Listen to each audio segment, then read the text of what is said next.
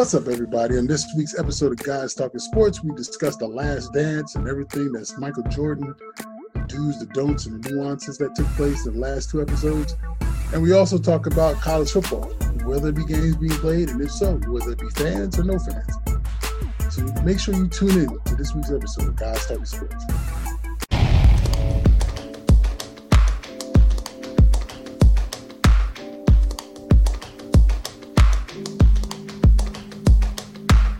All right, what's up, everybody, and welcome to another episode of Guys Talking Sports. Today is Wednesday, May 6, 2020, day 1042 of this quarantine of people staying in the crib. It's been a long time. Folks are really just trying to get out.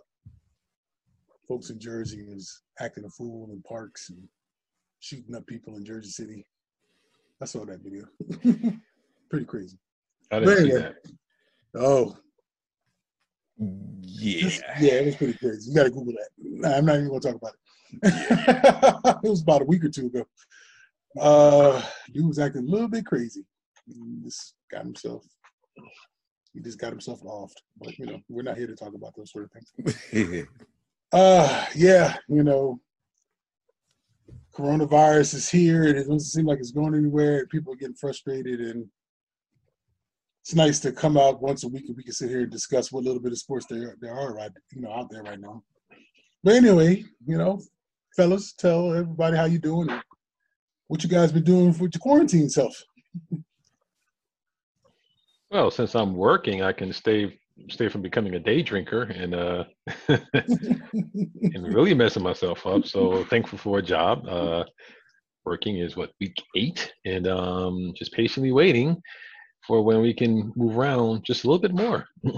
Yeah, same. And I need that to happen because these kids are driving me crazy right about now. But other than that, I am thankful that right now health is okay right now. So thankful for that. So, but ready to get started. Talk about the world of sports or lack thereof. Yes. Lack. Yes. So all the buzz is about The Last Dance and episodes 5 and 6, and I will be brutally honest and blunt and say I fell asleep during both episodes. So I can chime in on what I can chime in on, but I will definitely take you guys' lead on that to kind of guide us through what was all discussed. So I forget. Oh, so episode 5 was about the marketing and the Jordan shoe, I believe, and the marketing and all that good stuff. And the Dream Team. Mm-hmm. Yes. And Isaiah Thomas. So what do you guys take? I mean, obviously, I know, was it Adidas? Adidas is kicking themselves right now for passing up on Jordan? Well, they didn't pass per se. They basically said at the time they didn't have anything to really, I guess money or anything to promote with them. So it wasn't like they just kind of passed on. They just said we just couldn't do anything with them at the moment. Mm. But my thoughts about that is, I say this.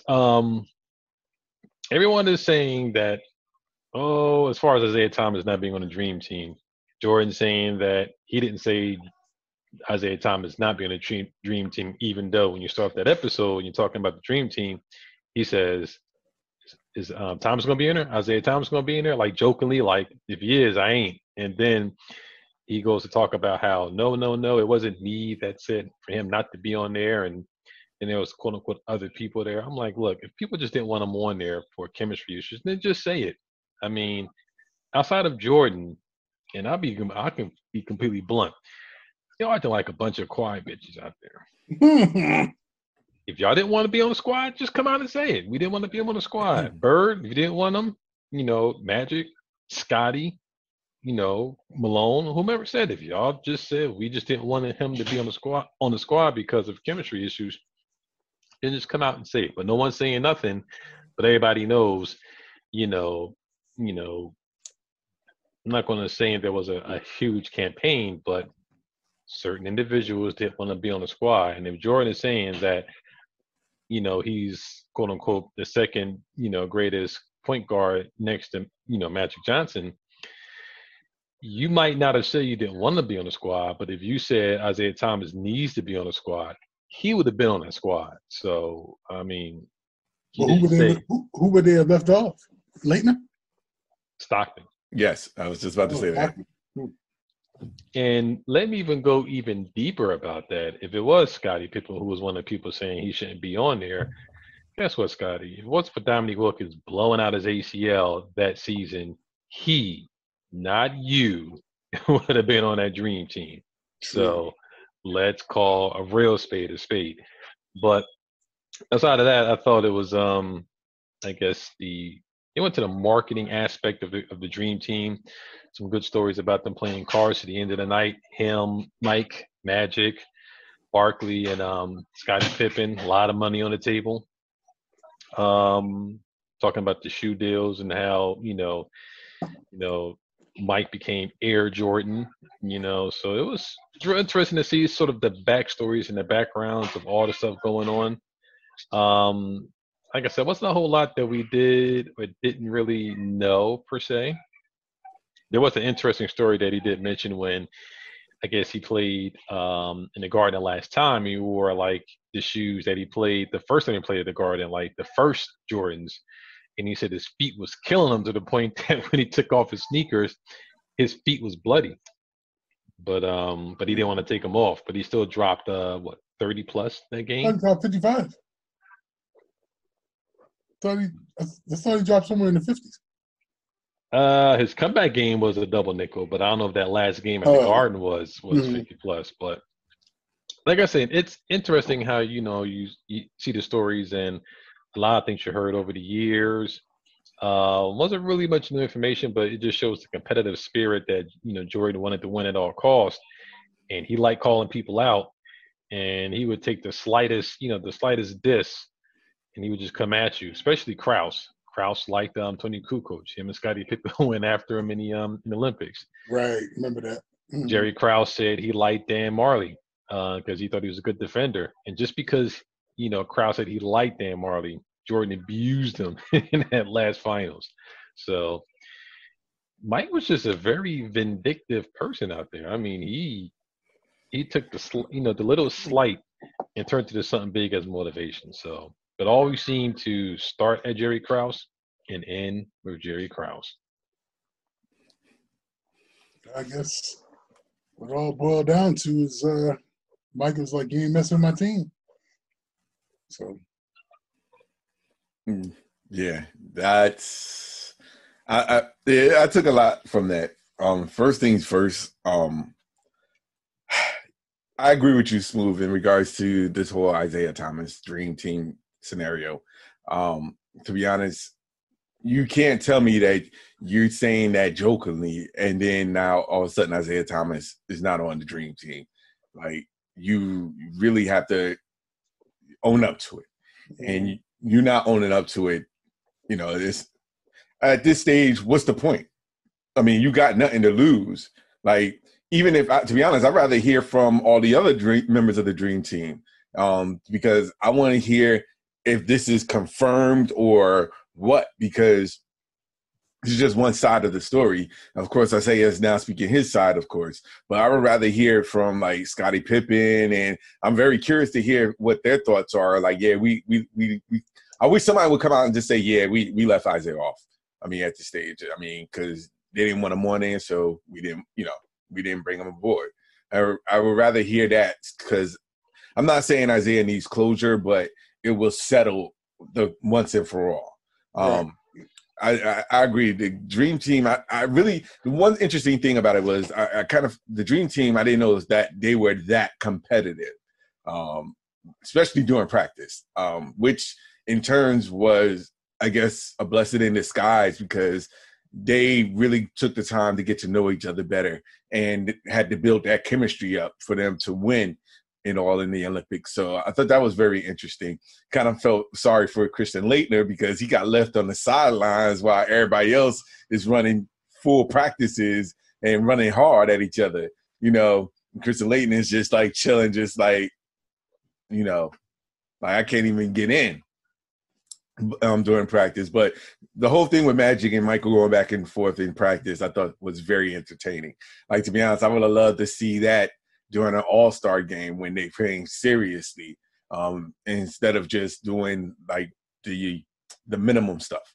It would be much more easy, much more entertaining. But Yeah, that's probably better than many of the All-Star games, just that practice or those practices. Yeah, that's what I'm saying. Like, it, from what I saw, it looks like the practices, they was really going at each other hard and talking back. Like, that's what is missing, so to speak, in the game of basketball sometimes, because everybody's so buddy. Like, there's really like nobody's like, yo, he came at me, I'm going back at him. Also thought that the funny incident with Michael Jordan and Steve Kerr with the fight, I thought that was hilarious. Kerr was talking about, hey, it takes a minute for me. I'm usually a calm guy, and it takes a minute, but getting punched like in the face, I thought that was like very intense. So that's why I fell asleep. Did Steve Kerr admit it? Yeah, I mean, he was saying that they were kind of, going back at it a little bit, and Jordan was basically, I guess, just trying to, shit on him, and he just couldn't take it anymore, and he hit Jordan in the chest, and Jordan hauled off and clocked him in the grill, and Phil threw him out of practice. So he just said he just had enough and just snapped. Because what he said was because of the practices were like so intense. And he was saying that during the practice, like, Phil Jackson started calling like chippy fouls on him during the practice, and he was just getting more upset about it. And of course, Steve Kerr was guarding him. He didn't, that was I think it was his rookie year or his first year with the Bulls at the time when this happened. So like, Kerr didn't know that much. He was just trying to do his thing, and lo and behold, it got to that point. So. I mean, I thought that was pretty entertaining, especially with Kerr trying to explain it. He was like, "Yeah, usually I'm a cool, calm guy. Don't take much for me, but I mean, usually I'm calm, but I could be patient as much, but at that time it was just when the intensity comes into play, and I was just sitting here and listening, like, yeah, he was like, yo, I wasn't expecting that. Bottom line. He was like, I was not expecting that. But overall, I digress. The overall thing with The Last Dance is that hopefully young people get to see how it is to be competitive in the game of basketball. You don't always have to be buddy-buddy. In The Last Dance, it showed, for the most part, that if you could be competitive enough, how great your success could be if you stay focused on what you're trying to accomplish in the game of basketball. And a lot of people, we get to the point where we have AAUs and everybody wants to be everybody's team and stuff like that.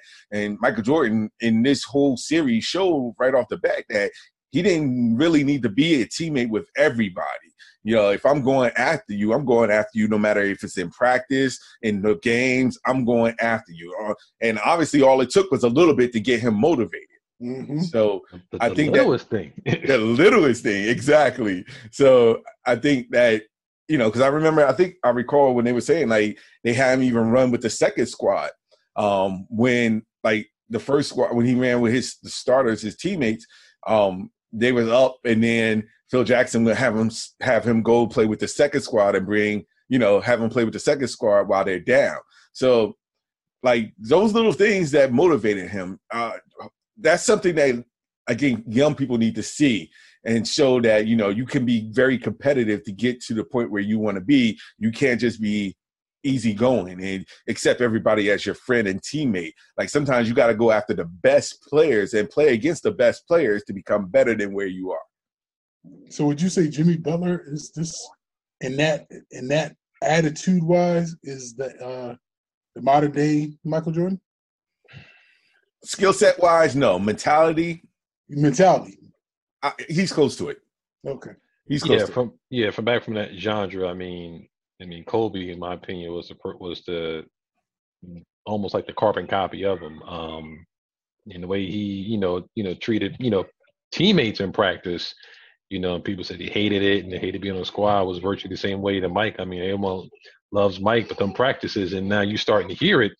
Those practices are brutal. I mean, he didn't care, and and his, at least for some of those players, he was trying to say that, and I kind of find it ironic how they were talking about getting roughed up by the Pistons.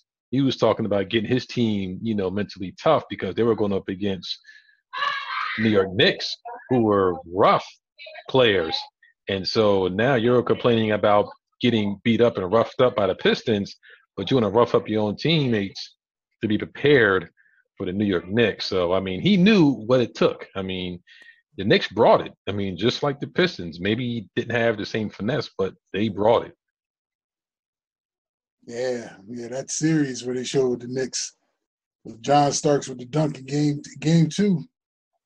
I remember that day. I remember being in my parents' house in my room and I'm screaming and I call our boy B and I'm like, yo, B, you see that dunk? And we over there screaming on the phone and whatnot. And then I saw that dunk again. And then I realized that they got swept after that.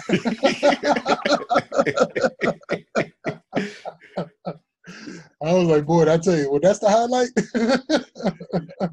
And then they had to bring up Charles Smith. I was like, I know he was sitting there watching it, like, why you had to bring me up? Yeah. He, you know what? And for me, he will go down as probably one of the most hated Knicks just off of that appearance alone. I'm like, why did that dude didn't go up strong and try to dunk it like a man? He would have got fouled. Yeah. But I tell you what, though, if that was – you have the same play now, that's like 4 fouls already. And they were just, swiping at the ball and it was getting ball and hand and arm, no fouls. Now, foul. Right. They blowing them too hard, that's a foul. Yeah. Foul. You mean that Lance Stevenson type blow? Yeah, yes, I got you. that's been a foul. That'd have been a technical. With Rodman, that would have been a T that got kicked out. Oh, right.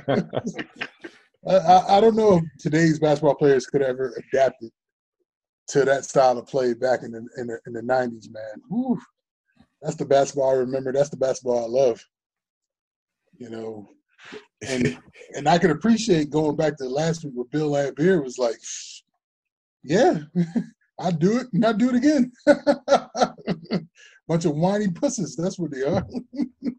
He said, I did it, and I don't care about it. I don't take nothing back. It is what it is. Right. Like it or don't like it. And you got to respect a man like that. That's straight up no regrets right there. But you know what? The one thing I am interested in seeing that, let's say, hypothetically down the road, that NBA does play games without fans. Do you think it'd be much more trash talking and a little more intense if you don't have any fans in the stadium? You're just guys playing like you're actually playing in the gym, like on the weekends, or with your boys, like out on the street. Do you think it'd be a little bit more intense and so much more trash talking than you get now? Because you ain't got any fans to really listen to. Well, you got fans to see you, but you ain't got any kids or anybody right there. I mean, you might kind of see nobody there and kind of just, don't give a fuck. The TV executives won't allow that.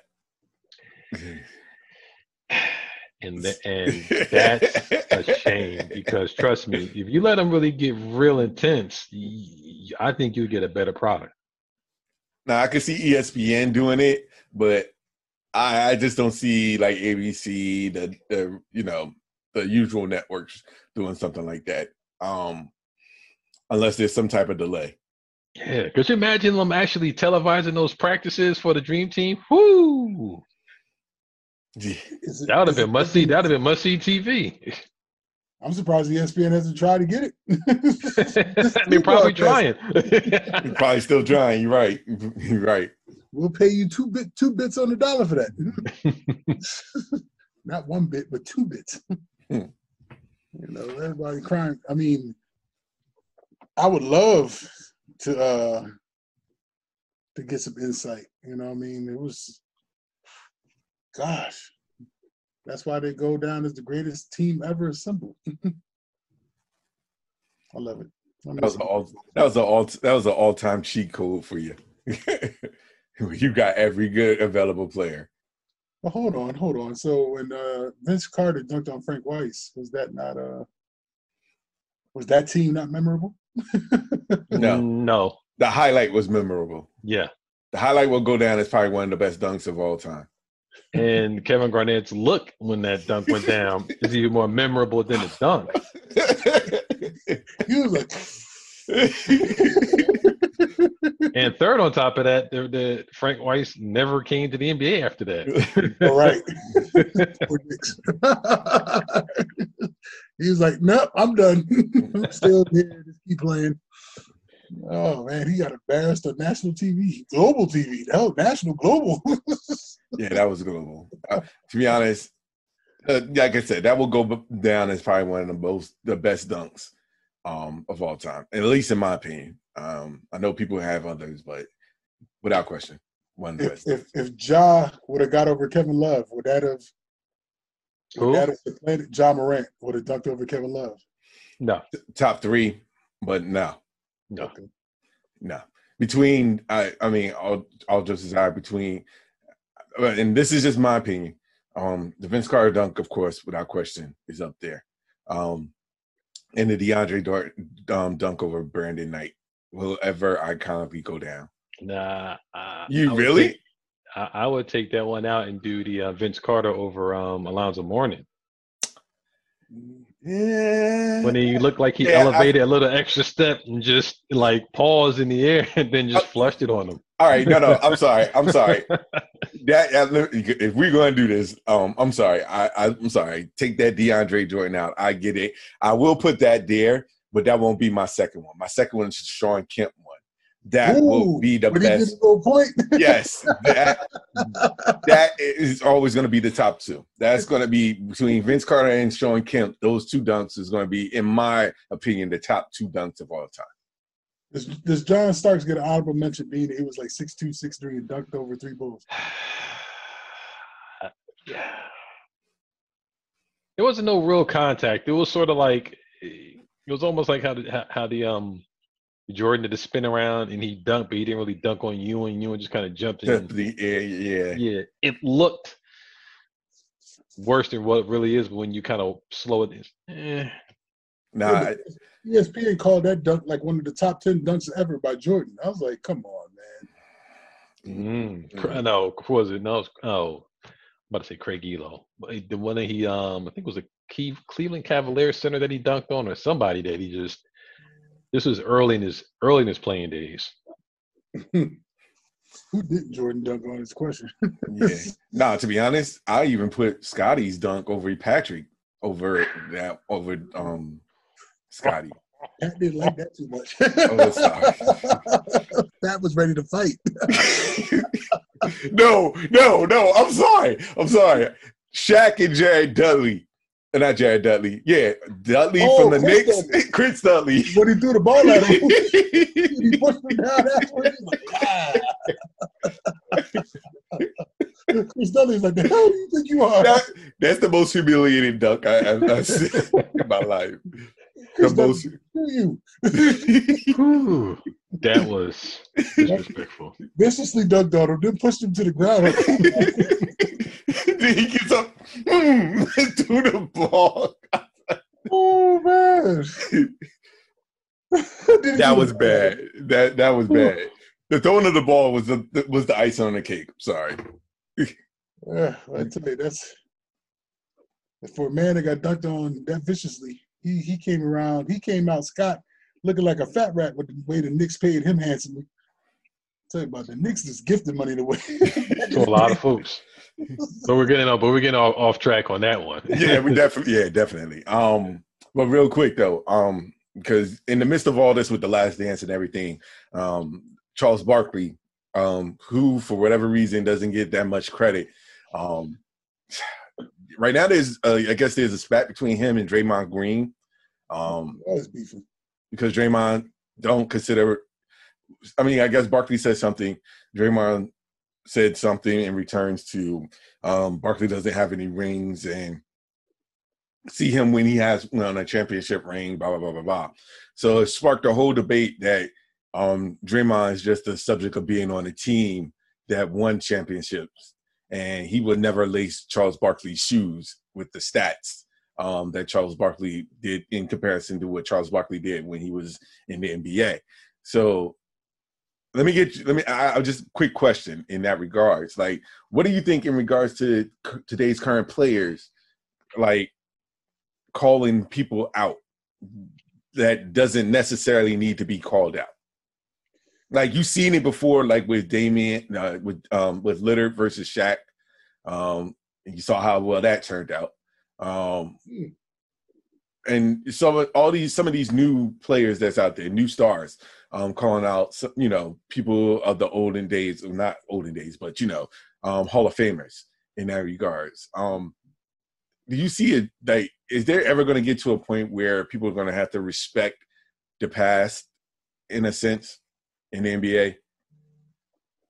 I think those in the '90s respected the past of the players from the '70s and early '80s, in the late '80s. But I don't see how these cats now think they shit don't stink. But I'm like, y'all wouldn't be crap if you had to play in the era back then where hand checks were legal, forearms were legal. Hell, you might as well clothesline somebody in that joint. Wasn't going to get you kicked out the game. How would Dame react if he was getting clothesline coming down the middle by the Bad Boy Pistons or the New York Knicks with Mason and Xavier Daniels, where you just wasn't coming down the middle like that? Hell, even Ewing would knock you on your ass. They didn't care. And you had Alonzo Mourning and in Miami, you had Dikembe out in Denver. You just wasn't coming down the middle on nobody. Now it's like playing Olay. You know what I'm saying? Like, you get the corner, like, by all means, go ahead and dunk the ball. It wouldn't. The only person, or the only handful of people I think that might have been able to adapt to that style of play, LeBron definitely, just because of his body type and the way he can play the game if he so choose to play the game when he puts his head down and go to the basket. Maybe Dwayne Wade. Maybe. And then I don't see too many other players. Maybe the Greek Freak, just because he's just his body physique and the way he plays and he doesn't. You don't think so? Nah. Okay. So do you at least agree with the first two? Dwayne Wade, yes. Who else you said? LeBron. I don't know. And I think that's what made Kobe tough, because kind of Kobe grew up in that style of play. And his style had to kind of adapt to how soft it became towards the end of his career. Like players like AI, and a bunch of those smaller players back in the day that were fearless and would still drop 20 and 30 points on you in the game, they'd be killing it right now in today's NBA. You couldn't tell me AI wouldn't be a god if he played today's style of basketball, because he didn't even give a damn. He would go in there, you could knock his ass down, and he'll turn around and come right back and dare you and try to dunk on your ass. I'll tell you one thing. Reggie Miller will have a field day in this league. Oh. Him and Ray Allen, as is constructed now. But to go back to your point, Al, I think, at least with football, the guys always seem to show great respect to the players that came before them. That's true. You never hear anybody really come out of pocket hardly about anybody that's played in those eras, because they know the game has changed, but it is still a very violent sport then than it is now. Maybe not as violent, but there's still, that sense of violence. So no one, I don't think, disrespects them. I think they give them more respect back then to be able to do what they did and play as long as they did, with everything they had to deal with. Right now in the NBA, it just seems like a very lack of respect. I mean, Draymond Green popping off at Barkley. No, he not even in Barkley's league. I mean, can he get MVP? All right, you take Draymond Green and put him on another squad, and if he can get MVP the way that Barkley got MVP in the same time frame of Jordan, when it was questionable whether Jordan should have got that MVP, then he has something to talk about. Yeah, you got your 3 championships. You were an integral part of that squad, but you wasn't the one that got him there. I mean, Right. it was KD that got them last 2, and it was the team itself that got you that that first one. And maybe you was because you lost the second one, you lost your coup. Who knows? But yeah, I do feel that's. I'm not going to say all of them, but there's a lot of them that show a very disrespect towards the players that came before them. Not the ones that came within the last maybe 5 to 10 years that have gone, but at least the people like in that you know early '90s, middle '90s era and back. Except for a few people like Jordan and Kobe and Bird. And Bird is funny because a lot of people are getting real lukewarm on Bird these days, but I agree. I don't know. It's respect your elders. Yeah. Bird was a beast back then too. He played in that tough style of play. And Bird would kill a lot of these players that are playing right now. Man, stroke was so sweet. Crazy. Yeah, it's what we're living in right now. But but I think that with the last dance, it definitely shows that there's a different way of doing things. And I mean, a lot of people respect what he's done, what Jordan's done. And to be honest, to tell a story of how competitive and even in practice, I think it's a telling sign. And that's something that, like I said before, that young players should get that mentality of.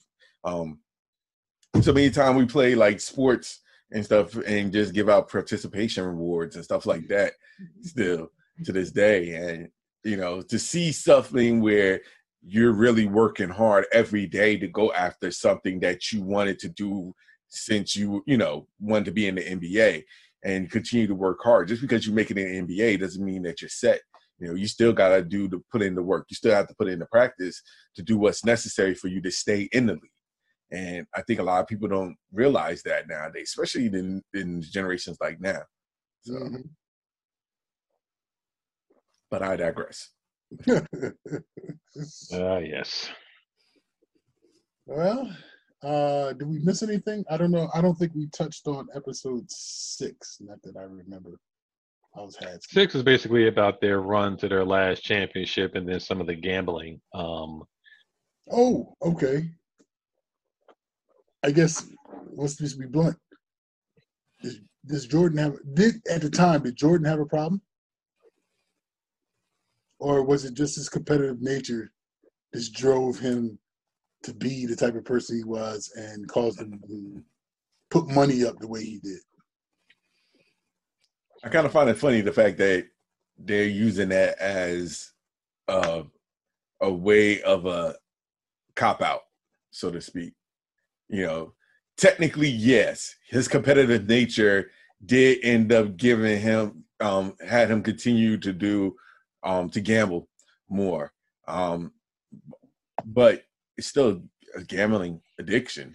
Just because your competitive nature brought you to it doesn't mean that it's not, that's just what it is. It's not a competitive nature.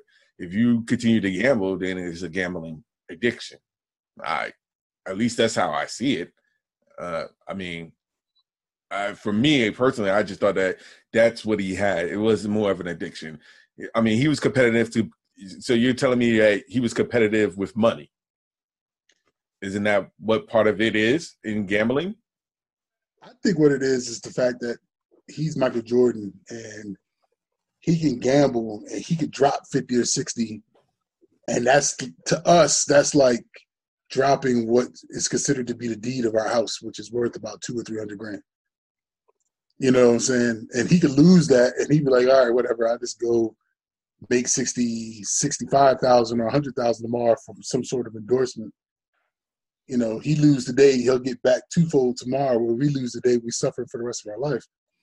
No, but I get that. But if I'm gambling $1 and I keep gambling $1 and $1 a day, it's still kind of an addiction, though, isn't it? I mean, it's not my competitive nature to gamble with $1 every day. But then that's considered people playing the lotto. I mean, I guess that would be considered an addiction. But if the motherfuckers win, then They win. Congratulations. Yeah. I can't knock that. I know it's a fine line because I mean, at the one end, you know, like he said, he liked to gamble, just like Barkley said, they like to, you know, gamble With money, yeah. Yeah, I mean, I think his overall competitive spirit, you know, wanting to win at everything, whether it's you know playing cards, if you win in the pot, you know, he doesn't want you to leave until he gets a chance to win his money back, or you know, whether you're on a golf course and you're playing, you know, $1,000 a hole or $5,000 to the person nearest to the hole, stuff like that. You know, you just put money on anything. I mean, a very fine line. I mean, I guess the way that he was conducting himself with gambling raised a lot of questionable eyebrows to people saying that if you lose out a lot of money and you owe some people some money, and he did, you know, could that lead to shaving, you know, points on the game here, you know, making sure that spread doesn't cover over there. It's been questions whether or not the gambling, you know, was anything in relation to his father's passing, or it definitely has something to do with him taking his hiatus from basketball, no matter how they're going to try to frame it, if they're going to frame it like that in the next episodes, because it's going to deal with him retiring the first time and going off and playing baseball, where, you know, a lot of people have said that he was quietly asked by David Stern to take some time off and get his house in order, and then you can come back.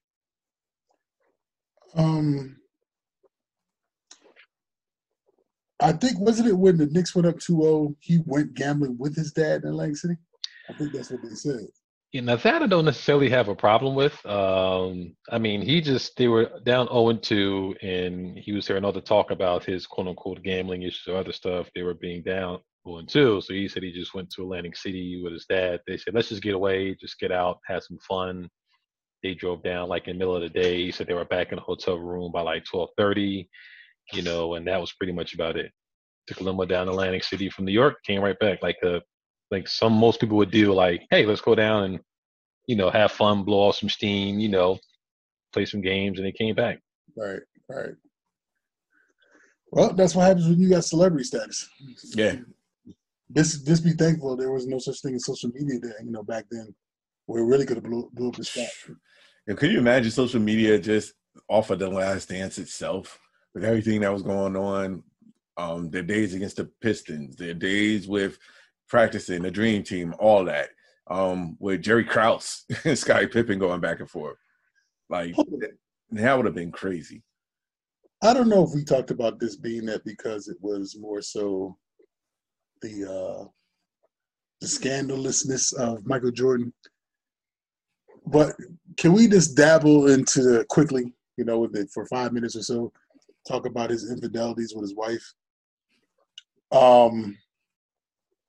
The whole thing with him getting married because of the him getting I can't even think of her first name, getting pregnant, and I guess because he was thinking about his image, figured that he should marry her before they had the first baby, just so that he could say he didn't have a kid out of wedlock. Ironically, to think that's how he thought about that back in the 80s versus now, these players were like, whatever, if I have a kid out of wedlock, so be it. It's not going to stop me from getting any endorsement deals. It's interesting how 35 years kind of changes the way things are perceived, especially when you're trying to be the top basketball player. But bigger than that, I thought it was real interesting when Jordan's ex-wife finally decided that enough was enough, and she hired a private investigator to go out there and see what was good. But then what really got Jordan in hot water was all the other players' wives having private investigators following the husbands and finding Jordan on the other players' tapes is what was the real nail in the coffin. I just thought that was like crazy. Like, then it makes me wonder, like, how common is it for basketball wives to have private investigators out there following their husbands? Common. Probably very common now. It's common. And I'm just like, if that's the case, if that's how I got to live, why am I getting married? Okay. No, I'm just saying, why am I getting married as an athlete? You know why? Like you said, because some people have the values of, I do want to start a family, stuff like that, and may have that mindset at the beginning stage. Like, you have people that married their long time girlfriends, or girlfriends that they had in college or whatever the case may be, in high school, whatever, and that's their goal, that's their plan, and but then once that NBA lifestyle kicks in, where you're going from city to city, you're, hotel to hotel, pretty sure that when you come to town, there's going to be somebody, let's see what we're getting into. Your boys, your teammates are going to be like, yo, what we getting into? We going to the clubs, what are we going to do? And that's how that lifestyle kicks off. And to be honest, I forgot, was it? Yeah. As a matter of fact, when Jordan first came into the league, and he was talking about when he was a rookie, and he went into I guess the other team. He was looking for the other teammates and stuff like that, and he went into the room, and everything was going on, like the drugs and the girls and everything like that. He didn't want to stay. He bounced. He was like, "Yo, I can't be here. I want to get ready for this game." So he bounced and just was doing whatever. He didn't want to hang with that crowd. So it's a lot of things that goes on. That lifestyle is real out there, and sometimes you can get caught up in that, and it's all about whether you allow it to happen or you don't. And to be honest, I'm pretty sure, not saying all, but I'm pretty sure that there are some wives that knew that this lifestyle was going to happen eventually. Yeah, I mean, it's interesting that you bring that up, Ace, because I made this comment before that, of all the episodes, his ex-wife, not even a mention. Right. Brother, parents, college coaches, friends, his ex-wife or his kids at this point has not even been not even referred to by anybody else. Right. Right. But that is kind of funny that, it wasn't, I knew about the private investigator that, she put on him, but it's funny that the other players' wives, investigators, stumbled upon him. Mm-hmm. But it's like the blatant. It's almost like he didn't give a damn. You know what I'm saying? Like, it's interesting during that episode where they talk about when they first got married, it took them about 2 years to work out the prenup. It's almost like it was a foregone conclusion. Like, look, you coming in here with nothing, you gonna come out with nothing. Even though she came out like a fat rat because of all of the infidelity that he did along the way. But I'm just like, and a good lawyer. Yeah, true. Man, I just find that to be real interesting that Jordan just had a real nonchalant attitude. Granted, he played a good role, I guess, or he put up a facade to say that he was this great figure, the great family man or whatever. But behind the scenes, it just goes to show if Jordan was in today's time, would he be a scumbag? He'd be a great basketball player, but would he be a scumbag? Because think about how they vilified Kobe, even for that one incident that he had, just one. Well, he got vilified more so because he had a case that came against him. Yes. You take away the case, and it's just him, some random chicks. I don't think it would be that to that extent. But I'm saying let's put the social media aspect into it, because I think Kobe, even social media wasn't that. The height of social media wasn't that big when Kobe got caught out there, but social media still exists. The stardom would have probably been able to kind of, cover him to a certain degree, even with Jordan. I mean, it would have been like, yeah, that's kind of stuff happens. I mean, you knew about it. Some people knew about it. Even some of the whites were okay with that. I mean, it was, like I said, it wasn't all the infidelities, in my opinion. It was just the case that Kobe caught. Mike was doing this stuff. but it was Mike. If anybody came out about it, even I'll put it to you like this: at the time when Tiger Woods' whole thing came about, he had the one chick and he paid her $1 million, or whatever, not to talk. It wasn't the one that made him look bad. It wasn't even a two that made him look bad. But when you get to like 13. 4 plus, Right. I think most people would have overlooked the 1, 2, even 3. But once you get past high 3, that's when everybody was like, whoa. And then it got to like, I think some of the girls were just trying to get a quick payday. I don't think the numbers was as big as it is. But once you start and get past like 4 up, and then you seem like you're a serial whatever, then yeah. But and also white. If this was Juanita with Mike and Mike had 3 or 4 girls, no. But you will probably see Juanita on Real Housewives. Oh no, he did. Exactly.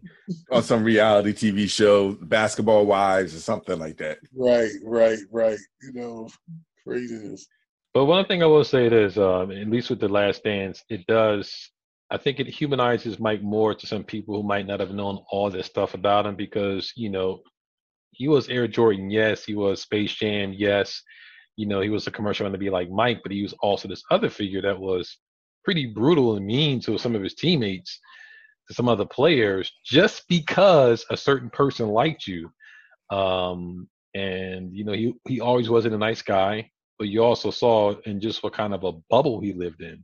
I mean, where he couldn't go out, he couldn't do this, he couldn't do that. Once he got to a certain status, his personal life was just like going, and he had to be on 24 hours a day, 7 days a week, because he was in front of the camera. Now you take those instances, and we see now, Mike wasn't always that nice of a guy. It makes sense. Somebody, what did he say that, you wish you were Mike for a day or for a week? He's like, how about you be me for a year? He said, I guarantee you won't like it so much. Like when he was doing that commercial shoot, he was sitting in that chair, they just kept saying, cut! And his demeanor just went from head to like, blah, blah, blah, blah, blah. And they kept saying cut, and he just seemed more and more agitated every time he would have to start over and do it again. I can only imagine having to be that type of person, living in, dealing with that sort of thing every day. Like you can't even go to the store without people trying to hound you. It's the price of fame, man. Now I see why he likes to stay inside all the time. Now you see why Kobe liked to stay inside all the time. Right. You're like, well, once he retired, I think he was out more, but it's crazy. Totally crazy. But let's, if you can flip switches here real quick, I did want to get to your favorite topic, Ace, college football. Oh, and the lack thereof? Well, it's a lack thereof right now because it's just not time. But there's some people talking about that some colleges or some leagues might play while some conferences or some teams may not play. And there's a big question about whether or not they're going to play with fans or no fans. Now, we know college football itself, those first games aren't until the end of August, right before, Labor Day or at least that Labor Day weekend. Right. That's still relatively what? 2.5, almost 3 months away, really? Mm-hmm. Huh? About 3.5 months. Yeah. So even if you push, so do you think that, it would be a smart idea if they have college football, which in my opinion, I think that some will and some won't, without any fans in the stadiums? Well, I can only speak about the school I follow extremely close, and that's WVU. West Virginia already said that they're going to open up the campus for the fall semester. So with that being said, if they already saying they open up fall semester, if they're going to allow students, they're going to allow football. So I have to assume that these conferences are going to play games, but I would think either they're going to play games with very minimal crowds or they're going to play games with no crowds at all. I think they're going to try to do it where they stagger the crowds in, make sure that they're 6 feet apart. And I don't know how, you go from a 55,000 stadium to maybe having 10 or 15,000 fans. But how do they identify what fans let in?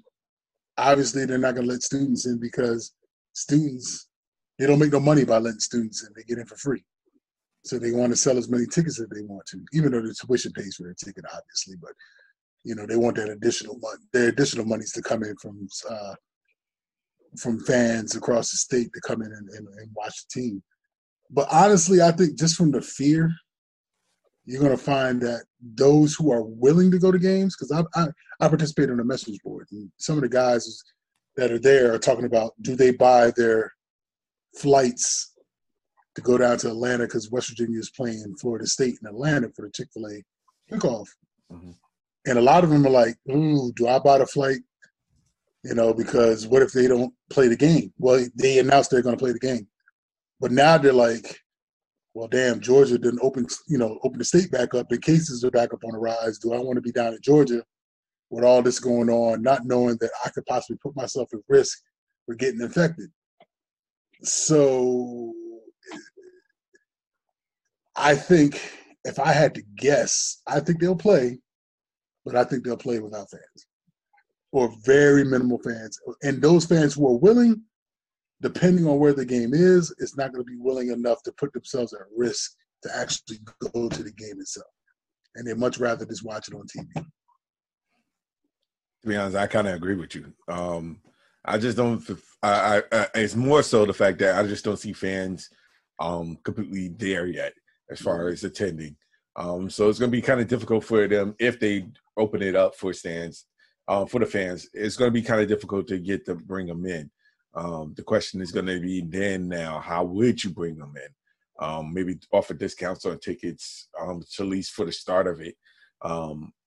Could be an option.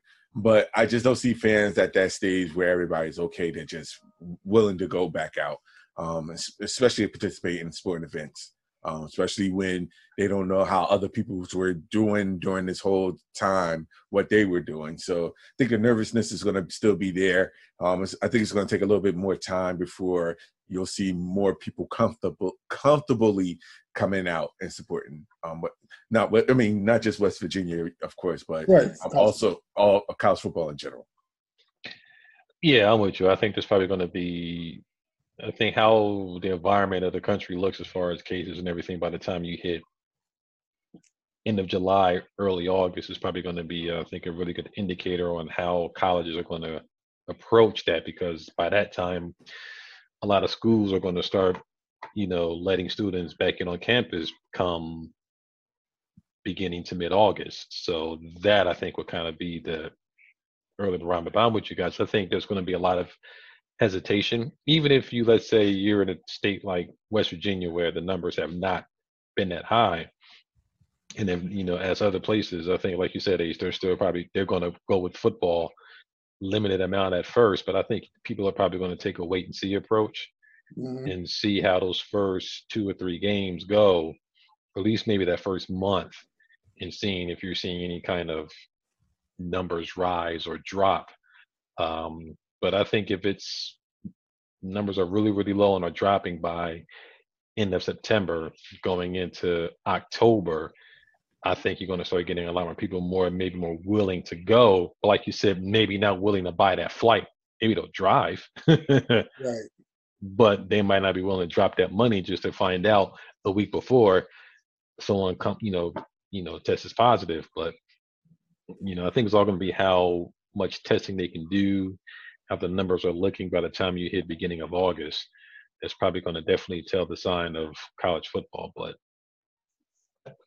I'm agree with you. There's going to be a lot of the power conferences are going to definitely try to run football. I mean, even if some schools are not, I think overall the Power Five are going to run with who they can run with. Let me throw a crazy scenario at you guys. What if they say, okay, they recognize that people don't want to come to the games, but what if they know that 55,000 will go to a game, but they know 1.3 million to watch the game on TV? What do you think if conferences would sit there and say, we charge you $5 to watch the game on TV. Depending on the game. And then turn around and say, what if it's Alabama versus, I don't know, some SEC team, top quality. Then if you really want to watch the game, then it's $15 or $20 to watch the game. Schools will sit there and split the profit 50-50 because they're not going to get concessions. They won't get these sort of things. Do you think fans would be willing to go that route? They're putting all the games behind paywalls now. How badly are people willing to watch? That would be cheaper than buying a ticket. I could see some conference doing that. That would be a ridiculously PR nightmare. Mm-hmm. But could you see people doing it? Yeah. Could you see yourself spending $3 to watch a Rutgers game? Just $3? No. Damn. Well, you gotta. All right, but I mean, well, the service turn to you. Will you spend $3 for a West Virginia game? Yeah, because I'm a fan. Because I mean, I look at it like I couldn't even spend $3 at a stadium to buy something, maybe a water. But who are you paying though? Are you paying West Virginia or are you paying? I mean, how would that go about it? I would think that whoever's broadcasting it would have to set up the fee, and then the schools will have to negotiate the payout through whoever broadcasts. How do you do that? I mean, there will have to be regional games because you're getting games on the regular networks and ESPN. I mean, yeah, you're paying cable for that. So why I'm going to pay? It's like almost paying for pay-per-view. I mean, why would I want to pay for it? I can opt not to pay for pay-per-view unless it's something that I am not going to be able to, like, it's a heavyweight fight. I'm not going to see heavyweight fights on CBS, ABC, CNN. I'm not going to see all those fights, but I'm going to see a heavyweight fight for $70 whatever dollars for that one night. Some people will pay for that because they want to see just that one fight. But if I'm going to have all these other football games on the networks, I'm not paying $3 for Rutgers when I can watch a much more competitive game on one of these other networks and not pay extra on top of what I'm already paying. But so go ahead. No, but I'm saying like what you could do is probably bundle it up from the conference standpoint. And for those, I mean, if I'm the network or if I'm the conference, I would bundle that package instead of just isolating it from one particular, like one college and, their fans from one college. I would bundle it together because, to be honest, you'll get the most of people watching the games if they're playing against their respective teams in their respective conferences, don't you think? Well, we sitting here thinking business aspects for the conferences. The problem is that the problem is you already have TV networks already televising some games, so I get what you're saying, Ace, but for you're like a West Virginia fan, I mean, if you're in West Virginia, do you get to see those TVs on like the regional network? Like, see, a lot of times West Virginia games have either been broadcast on either ESPN or Fox Sports. Every weekend, right? Yeah. So I was able to watch all the games free, but the Big 12 entered in agreement with ESPN to broadcast games on ESPN Plus, which the major games, and they started doing that with some of the basketball games this past season, where everybody knows West Virginia, Kansas is a pretty big basketball game. Mm-hmm. Both of those games were behind the paywall. In order for me to watch it, I had to spend the $5 a month for ESPN Plus. So the Big 12 is already doing it. Now think about the Big 10 already has the Big 10 network, but then they turn around and put premium games behind a paywall. It's going to happen. If they can't get people in the stands, they're going to find a way to get their paper. Of course. Like I said, I get it. But like I said, I preference it. It'd be a PR nightmare because then you really show just how, for profit all these conferences are. And then it'll show that disparity about, you're not really student athletes because now you're going to charge me. I'm paying the cable bill to see some Big 12 games on ESPN. But now I got to pay a little extra to see a specific game, through that network on top of what I'm paying to already see a normal regular conference game on Big 12. Some people will say, yeah, if that's their team and they're really fanatical about it, but that's tricky. But not only that, because if you do that, it also means that eventually the players is going to gripe about it, which means the players is going to have a good argument and a good chance to want to get paid. And I think that's really, I don't see the conferences really stepping out of that element yet. But I can see the players have a distinct argument and a gripe about it, because now it's just another opportunity for the conferences and the universities to get paid when the fans are not there, but yet players are not going to get paid. They're not going to see one red cent from that. But that's what the NCAA just passed that rule where players can get paid based on their likeliness. Yes. No, I'm talking about as far as TV, the payroll behind, this whole thing, whether if the conferences start televising it some way, shape, or form, or all conferences start televising it, there's going to be more of an argument for players to get paid for the televised games. Possibly. I mean, I can see it. I mean, happening. I can see what you're saying, Ace. I can see somebody trying that, and there's definitely going to be that need for it, because they want to see the game. But I guess if you live in that state and you're going to get those state games, like I'm in New Jersey, and if I'm living up in North Jersey, I can get those Rutgers games, whatever channel is on, because Brock gets them all the time, necessarily whether it's a Big Ten or some other conference. But if I'm like in Florida and I want to see a Rutgers game, I know I can't see it. If I really want to see it, then yeah, I'm going to pay for it. But if I'm not that pressed, somebody will. And I guess with the Big 12's allegiance to ESPN Plus, you throw in there with all of the premium content, the 30 for 30, and all the other crap that you can kind of get in there. Plus, they also start broadcasting other of the other tiered sports like the baseball, softball, wrestling, all the other sports you don't necessarily see on TV. You get access to those things as well. I guess that's the way they kind of, for $5 more, you can have all of this. Plus, you get to watch, West Virginia, Kansas play basketball. You know what I mean? And then, but that's where, and that's where I think another 3 to 5 years down the line, that's where you're going to start undercutting some of those major TV networks, because if you can sit there and host something on, ESPN Plus, then what's the need of and get paid a lot more money and cut out the middleman? Why don't want to put my games on primarily on, CBS, where they have, SEC or, Fox or, NBC. It's coming. Yeah. I believe it. It's a matter of time before Notre Dame gets out of that contract with NBC, that exclusive contract, because NBC is going to want some other people's monies. They'll probably try to take some of those Group of Five conferences, because the Power Five is going to price their way out, and they know that they can sit there and pay the Atlantic, the American Conference, or maybe Conference USA, half the amount of money just to be on national network. They had their games broadcast. So, I mean, you'll always see something. It'll just be lesser quality of a football. But hey. But it's enough at this stage. Right. Hell, I'd take some midget wrestling for all I give a damn if I know it was live and it was something good to watch. Yeah, without question. But I digress. I mean, we can sit here and discuss the last dance in college football and the landscape of sports pretty much all damn night. But we have gone way past our time.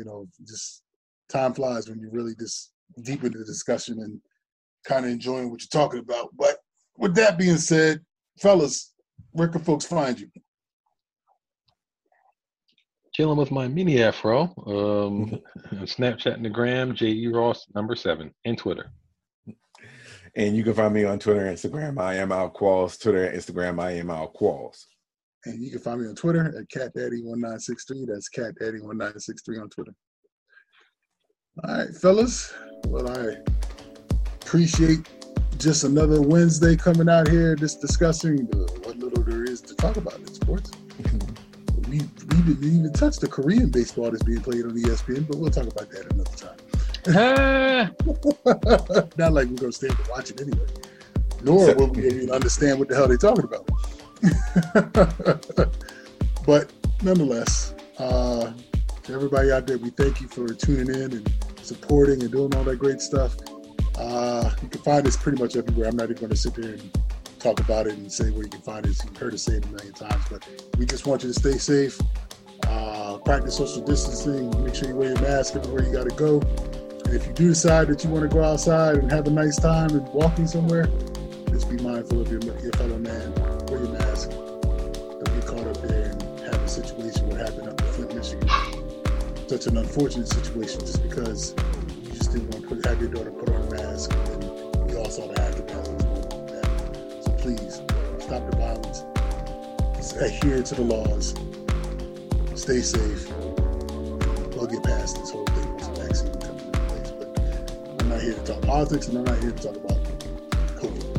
Talk about that crap every day at work. So, with that being said, stay safe. Have a great night. Until next week, to another episode of Guys Talking Sports.